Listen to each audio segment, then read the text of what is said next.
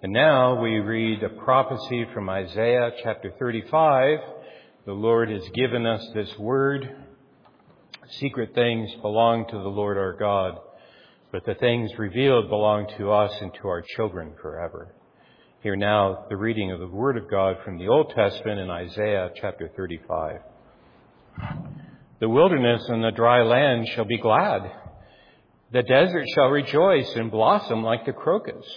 It will blossom abundantly and rejoice with joy and singing. The glory of Lebanon shall be given to it, the majesty of Carmel and Sharon. They shall see the glory of the Lord, the majesty of our God. Strengthen the weak hands and make firm the feeble knees. Say to those who have an anxious heart, be strong, fear not. Behold, your God will come with vengeance, with the recompense of God. He will come and save you. Then the eyes of the blind shall be opened, and the ears of the deaf unstopped. Then shall the lame man leap like a deer, and the tongue of the mute sing for joy. Now we turn to the New Testament.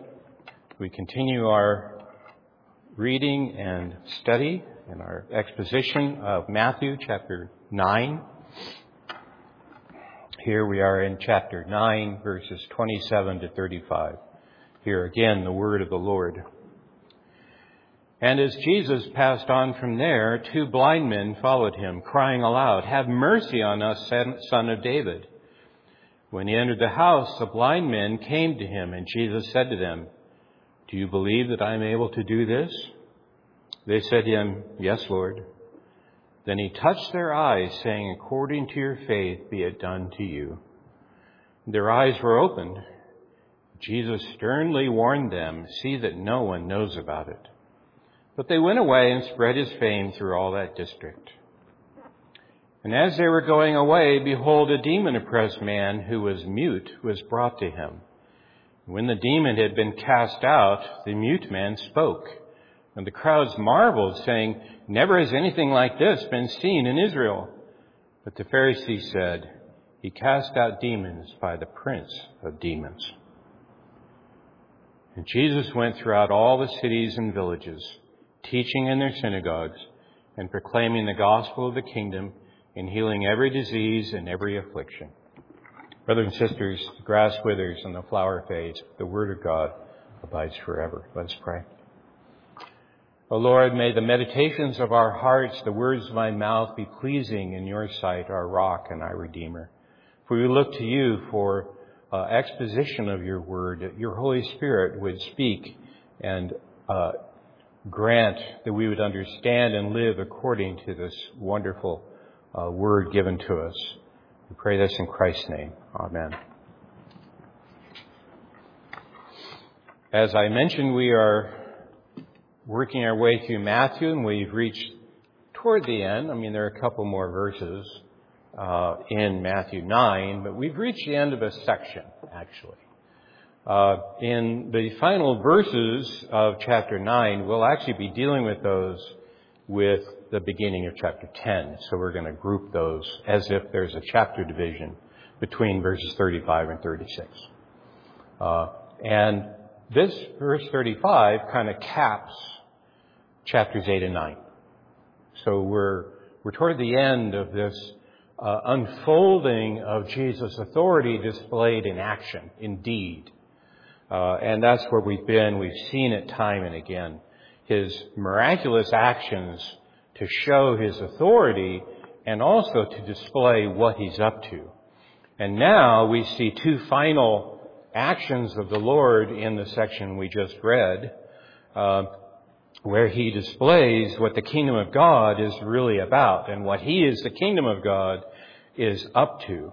And it is to deliver and rescue his people out of the dominion of Satan, transfer us from the kingdom, the authority of darkness, into the kingdom of his beloved Son, Colossians 1, as we read. Well, he's displaying that now, that's what he's up to in his coming. And it's about the kingdom of God. That's made clear in verse 35, that he was proclaiming the gospel of the kingdom. We will return to that a little bit, But let me just mention to you, this is not the first time we've heard this exactly, because John the Baptist came, and in Matthew 3, verse 2, Matthew 3:2, it says that John's whole message is summarized as, repent, for the kingdom of God has drawn near. In that instance, it says kingdom of heaven, though I think the two terms are equivalent. There's a reason why it says kingdom of heaven. Someday we'll deal with that. But now, it's the kingdom of God has drawn near. That's the summary of John the Baptist's ministry and proclamation.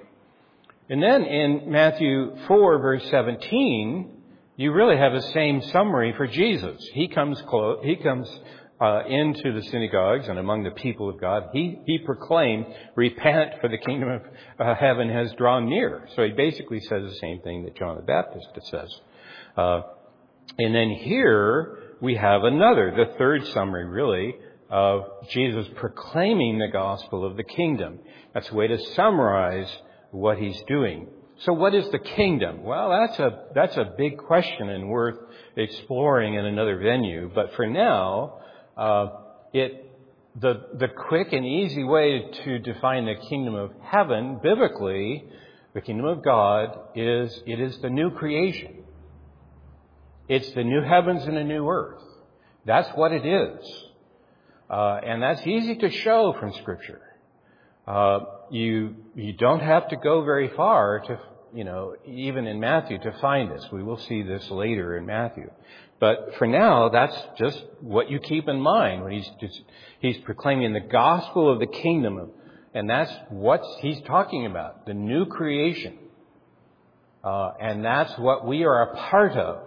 You have been transferred from the authority of darkness into the kingdom of his beloved Son, the new creation kingdom that he rules over and that he has already made us a part of, and it will be consummated at the second coming. That's what this is. Now, this is actually prophesied in that Isaiah 35. This whole prophecy, which I read, I hope you didn't miss the fact that notice how that ended. The eyes of the blind, the ears of the deaf, the lame man leap like the deer. That's actually an Acts. You see that with the apostle healing a man who is lame, and he starts jumping around. And then finally, the tongue of the mute sing for joy. Well, that's here in Matthew 9, the tongue of the mute man, and we're going to see that in Matthew 9. And that's what Jesus is up to. This Isaiah passage is showing the approach of the new creation. If you kept reading in Isaiah 35, you'd bump into verse 10. We stopped at verse 6. You just keep reading to verse 10. And here's what it says.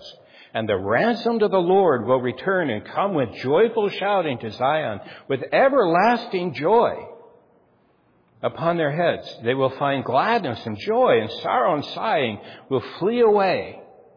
Well, now all you have to do is read a Revelation 21. Sorrow and sighing, God wiping away all our tears, Revelation 21. This is the new creation. Behold, I make everything new.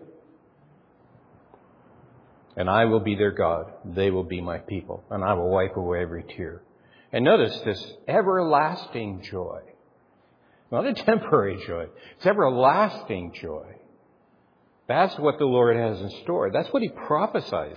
And Jesus is saying, you are right on the edge of that. Because I'm here.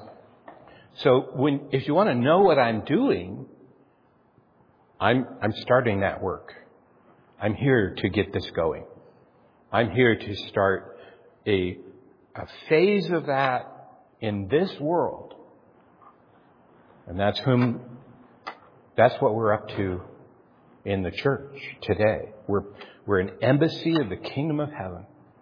This our power is through the Word of God unleashed by the Holy Spirit, who is, whenever you see the Holy Spirit, he's the one who brings the new creation into effect. Well, there's just a lot going on. So let's look at how Jesus is showing them the fulfillment and what he's up to in our passage. So now we just start working through this. Notice in verse 27, so back to Matthew 9:27. Jesus passed on from there. What did he just do?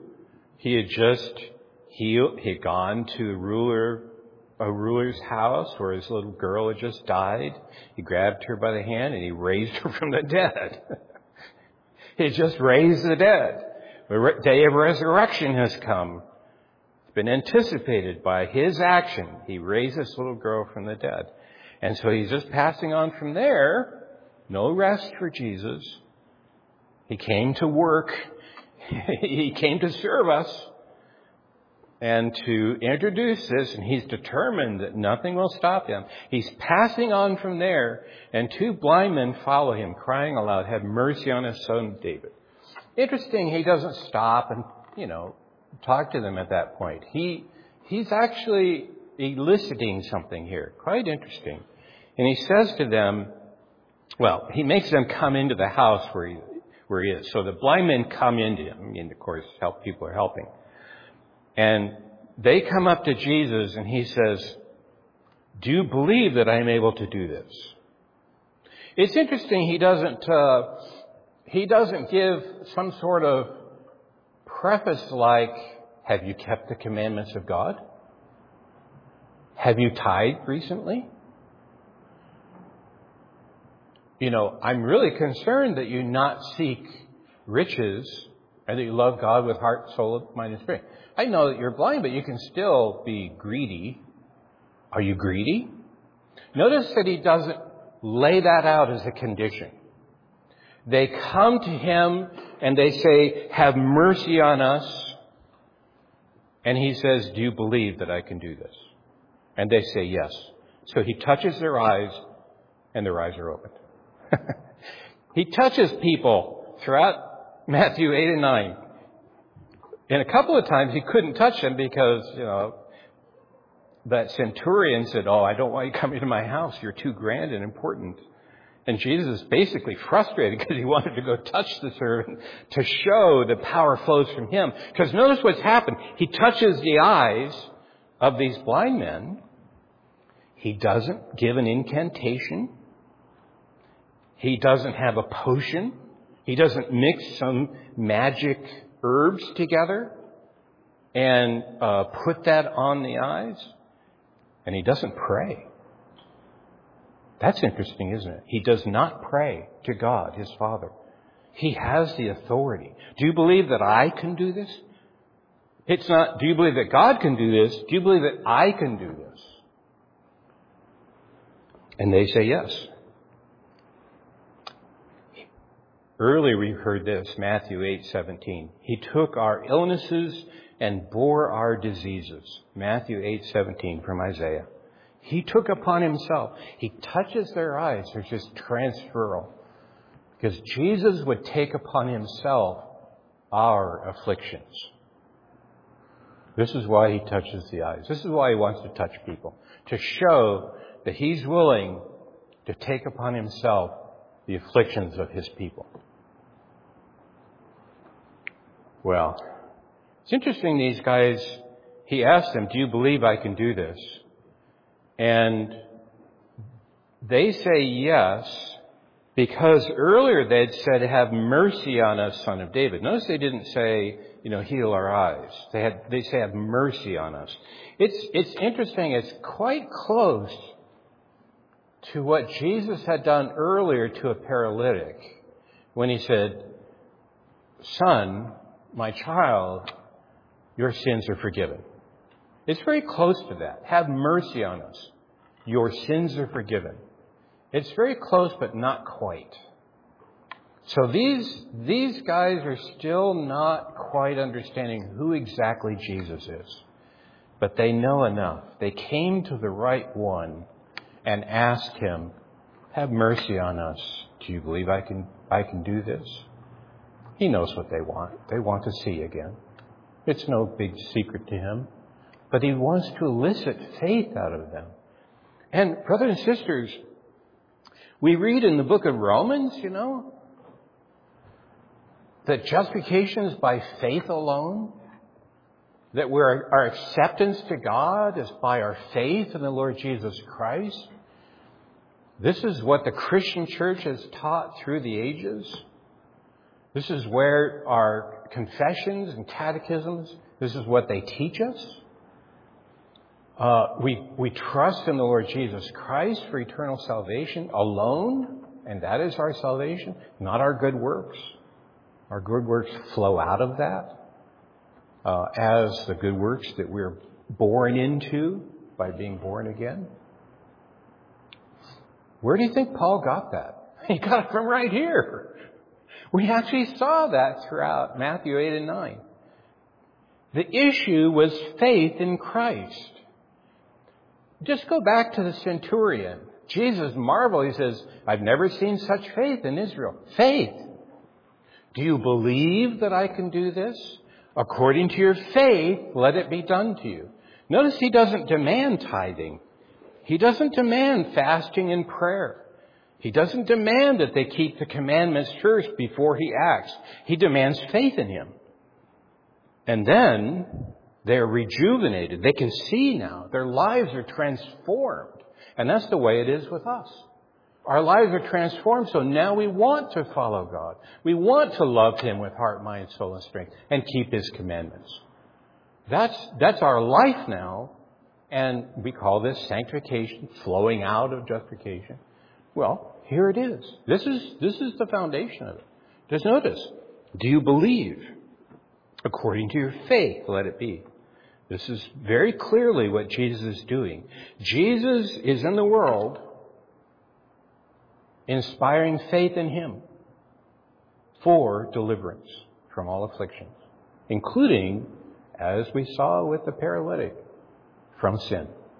My son, your sins are forgiven. This is what faith brings us. It brings us life and hope. And it's faith in Him in particular. He is our mediator, the way to the Father. Well, it's quite interesting. Then Jesus says, see to you don't tell anybody about this. Don't tell anybody.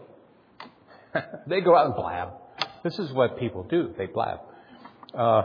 And it's kind of hard to blame them, kind of. But it's interesting when it says here, I think it says, this is verse 30, he sternly warned them. This is the word for censure. It's a stern thing. He scolded them. You could even, render this word in another place. He scolded them. He's very serious about doing this. Why? Because for them, it's all about the healing, not about faith in Him, and not about the kingdom of heaven. It's all about being able to see now. It's all the symptoms that have been taken away from them, not the root cause.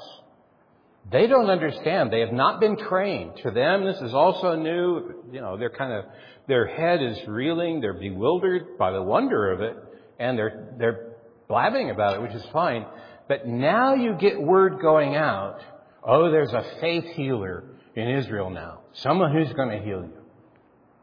If, you got a wart there? Oh, go see Jesus. He'll take care of it. This is not what He's up to. This is why. This is why He doesn't want these guys to announce. And we're going to see in a moment, 3 weeks. When you get to be my age, it's not very far away. Okay? We'll see soon that He sends out the people He's training to be those who would announce and display the power of the kingdom, the disciples. He's working with the disciples that they would understand what He's up to and that they could announce it. Not this guy. He's just not. These two blind men, they're just not ready. So that's why He does this. Now, in case you think I'm going overboard on this, read John 6:15 sometime. John 6:15. They came to take Jesus by force and install Him as king in Jerusalem. And then it says something quite interesting. And then he went all by Himself alone. That's my translation. He went all by Himself alone. It's emphatic. To a desert place. And he says, okay, I need to get out of here. This is not what I'm up to. Too small. King in Jerusalem, way too small. I came to take over heaven and earth. I came to be installed with all authority in heaven and earth. You just read Matthew 28. All authority in heaven and earth has been given to me. Therefore go. This is his kingship. His throne is at his Father's right hand in heaven. The throne of glory and all power. He is omnipotent now. He has all authority in heaven and earth. In Jerusalem, too small. Way too small. This is what people, they want a faith healer around them and, keep them on the throne. Because notice what these guys say. Have mercy on us, son of David. This political king, this Messiah. He's going to be the son of David, seated in Jerusalem. That's what people wanted. And he is not up to that. He's up to taking over heaven and earth. Everything, including Corvallis and the Willamette Valley and this whole area. This is his turf. That's what he was up to. Now, the next section to display, again, keep that Colossians 1 passage in mind. Transferred from the kingdom of the authority of darkness, the dominion of darkness, into the kingdom of God's beloved Son. The dominion of darkness. You want to see the dominion of darkness? Demoniac. Right here. Demon-possessed man. So we're looking now at verses 32 and following. As they were going away. So again, Jesus, it's just everything's happening one after another. As they're going away. Now something else comes up. As they're going away, a demon-possessed man who was mute was brought to him. Verse 33. When the demon had been cast out, the mute man spoke, and the crowds marveled, saying, Never was anything like this seen in Israel. But the Pharisees said, He casts out demons by the prince of darkness. Notice how Jesus in this text doesn't say anything. Notice he doesn't interact with them. Matthew just says, all third person. They bring this demoniac to him. He's mute. When the demon's cast out, the mute man can speak, and then people talk. So what Matthew is doing is he's describing this tremendous, miraculous deliverance from affliction with a focus on the response of two different groups. That's why he put it this way. It's very succinct, very quick, so that you focus now on verses 33 and 34, the response of the people. And there are two responses. The first response is people say, we've never seen this in Israel before. This has never happened in Israel. And that's true. If you search the Old Testament for healing of someone who is mute to open their mouth, you don't find any examples of that. You do find, however, Isaiah 35:6, which I read to you twice. The mute man will sing for joy. So they were told that this is going to happen, right? They're astonished and they say, we've never seen this before. Oh, wait a second. Didn't Isaiah talk about this? Yeah, Isaiah talked about it. See, no one says that. Instead, they're just bewildered. We've never seen this before. We're going to come back to this. We're coming back because verse 36. When he saw the crowds, he had compassion for them because they were harassed and helpless like sheep without a shepherd. You see, brothers and sisters, these people should have been taught this. They should be soaked in the Word of God. Isaiah should be in their mind when they see this stuff and say, this is what Isaiah talked about. We're seeing stuff in, all the stuff in Matthew 8 and 9. We're seeing stuff that Isaiah talked about with the new creation. This is the stuff when God comes with his recompenses and sets up an everlasting joy for us. He's going to open the mouths of mute people. This is what they should be thinking, but they're not thinking that because they are so poorly taught. They should have known this. Secondly, here are the people who should be teaching them. Now I know, officially in the Old Testament, the priests are charged with teaching the Word of God to the people of God. It's the priests. That's their function. If you read your Old Testament, the priests are charged with teaching the Word of God to people.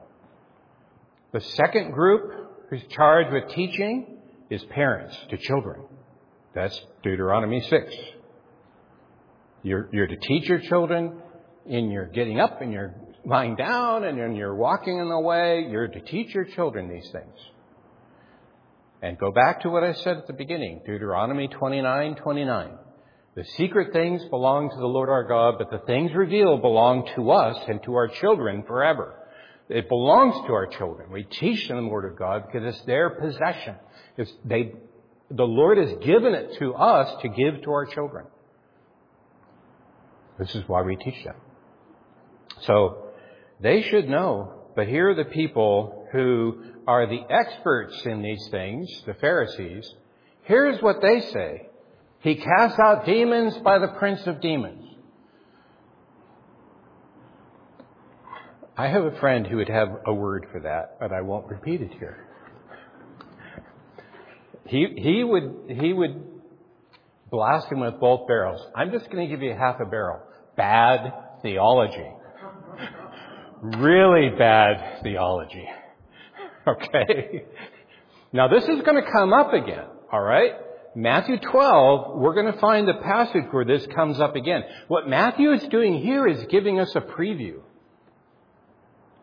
But this is darkness.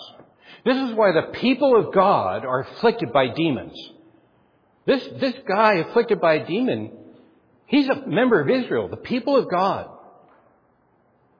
And here's why. You've got these Pharisees who are opposed to God. They claim to be the most righteous and holy of all. But they don't know the fundamental truths of Scripture. What prince setting up a kingdom undermines his own kingdom to set it up? Why would Satan cast out demons when they are his servants? Come on. This is rather obvious. This is really obvious. How can Jesus cast out demons by Satan? He's not going to cast out demons. It's his service. It serves his purposes to spread darkness in the land. This is what Jesus says in chapter 12, which we're going to come to. But this is why the people of God were like sheep without a shepherd. This is why they're afflicted. This is the leaders of Israel at that time. These are the people who have all the knowledge and all the access to the Word of God, who should be teaching the people of God the Word. So brothers and sisters, you have to demand to receive the Word of God. This is a commitment of this church. The Word of God shapes everything here. And this is what we do. Because it's given to us and to our children forever. It belongs to us. And you have to have it. You have to be instructed in the Word of God. And that's what we do. So that this stuff can't happen. That's just really bad theology. And those are the leaders of Israel. He cast out demons by the prince of demons. Well, we're going to come back to that. So Jesus takes upon it himself to be the teacher of the people of God. Notice that's what verse 35 says. He went throughout all the cities and villages, teaching in their synagogues, proclaiming the gospel of the kingdom, healing every disease and every affliction. The Pharisees were not doing that. They weren't healing people. They weren't casting out demons. They couldn't with their horrible theology. Jesus was doing it. And he's displaying that his teaching on the kingdom comes with power. His healing actions show that his teaching is with power, for he is from God.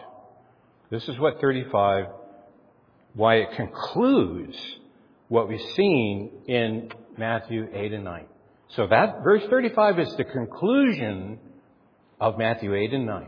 That's what we're to understand here. That it's the kingdom of God being announced, and it's a good news.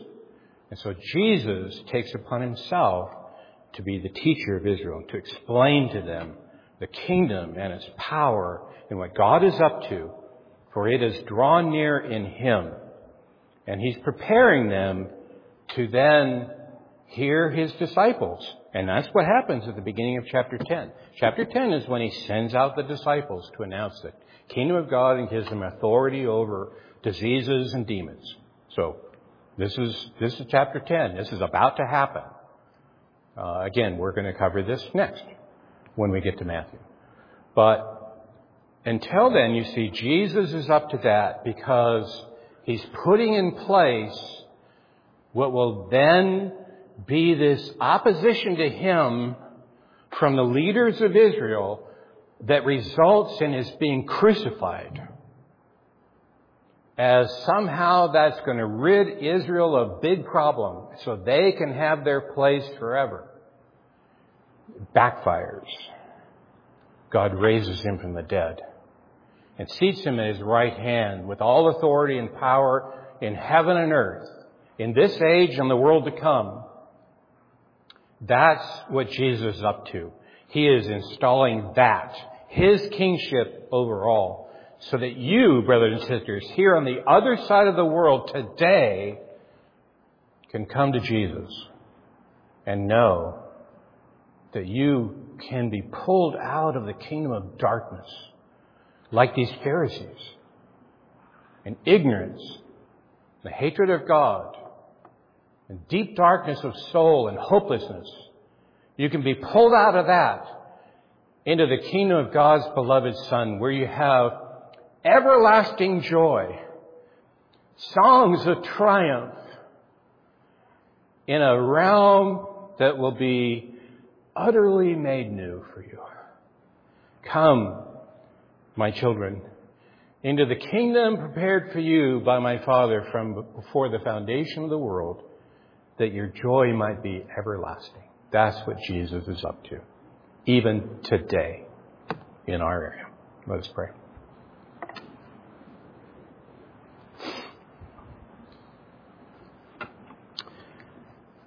O Lord, our God in heaven, we thank you that you have given us hope and the gospel of grace. You've given us a Savior who is more powerful than anything anyone ever imagined. Here we have him clearly displaying his glory and his kindness and grace, his gentleness with his people, even us. We thank you, O Lord. Thank you for Jesus Christ, our great shepherd. In Christ's name we pray. Amen.